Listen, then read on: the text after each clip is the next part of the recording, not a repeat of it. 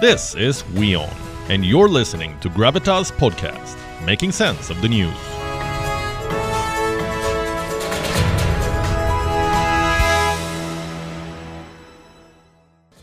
Will Russia attack Ukraine tomorrow? That is the big question, and frankly, the only question at the moment. Russia's drills are almost over. The US says an invasion is imminent. It could begin, quote unquote, any time.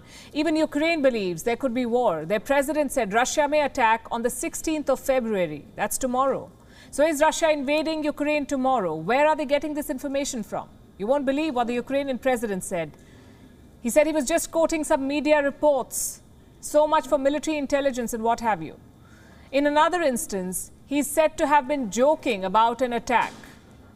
Well, it's not a laughing matter anymore. These claims have led to panic. 13 countries have ordered evacuations. 39 countries have warned against travel to Ukraine. The latest on that list is India. India has advised its citizens, especially its students, to leave Ukraine. If the attack is indeed happening tomorrow, it may already be a little late in the day for such advisories. But is the attack happening? Let's tell you what's the update on the ground. There is more proof of expanding Russian deployments. New satellite images have come out. They were clicked in the last 48 hours. The buildup is indeed massive.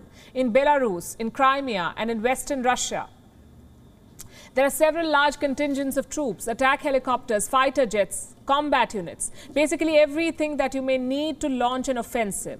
The Russians have all of it near the border with Ukraine.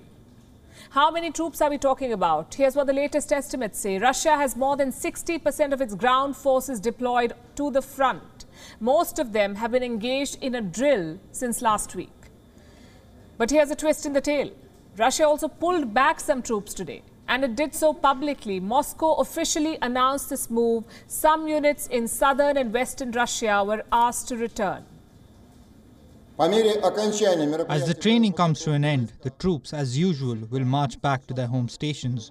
Units from the southern and the western military districts that completed their tasks already have started loading on trains and motor vehicles. They will start moving to their home bases. Individual units will march on their own in military columns.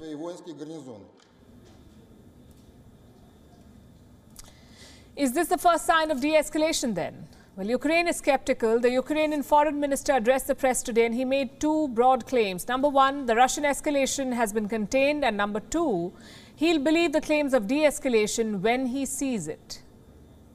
Russia constantly makes various statements. That's why we have the rule. We won't believe when we hear. We will believe when we see. When we see troops pulling out, we will believe in de-escalation. Повіримо у деескалацію. So for Ukraine, today's withdrawal does not count. Kiev wants a full de-escalation. In Moscow, though, a different kind of offensive is in the making.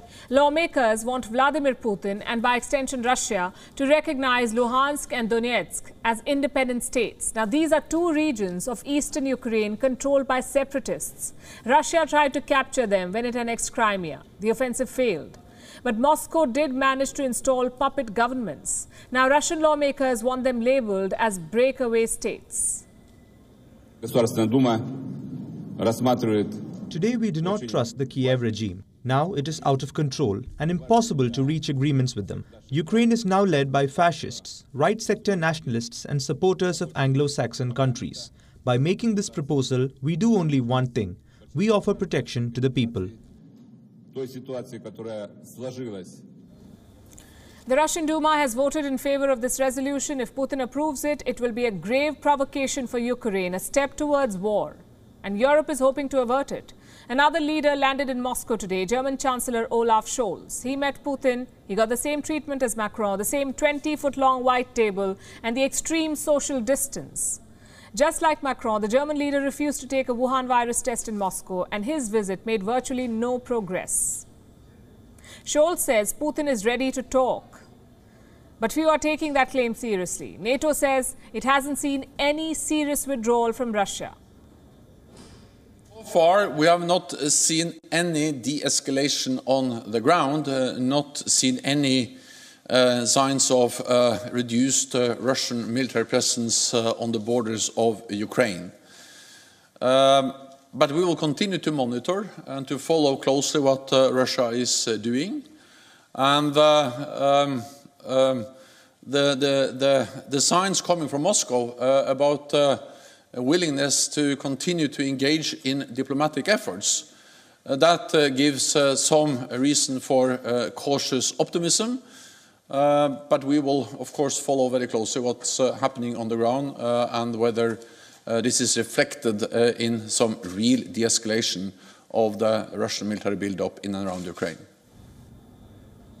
The US seems to agree. It is closing its embassy in Kiev. American diplomats are relocating to Lviv in western Ukraine.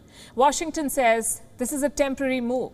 American citizens have been asked to move out immediately from both Ukraine and Belarus. The latest travel advisory says Russia could, quote-unquote, attack Ukraine any day now, and tensions are high in the region. For Americans in Belarus, the instructions are clear. Leave now. Why Belarus?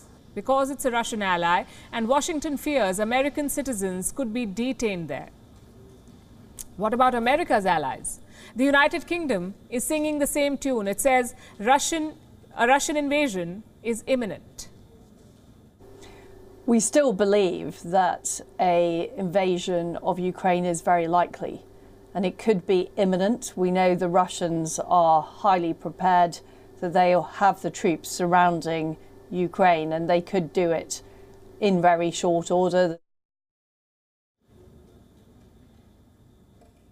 Ukraine is observing a day of unity tomorrow. He says the threats of an invasion are just meant to scare them into submission. The next 24 hours and the next course of this conflict, in fact, will be decided not in Kiev, but in a region in eastern Ukraine, Donbass.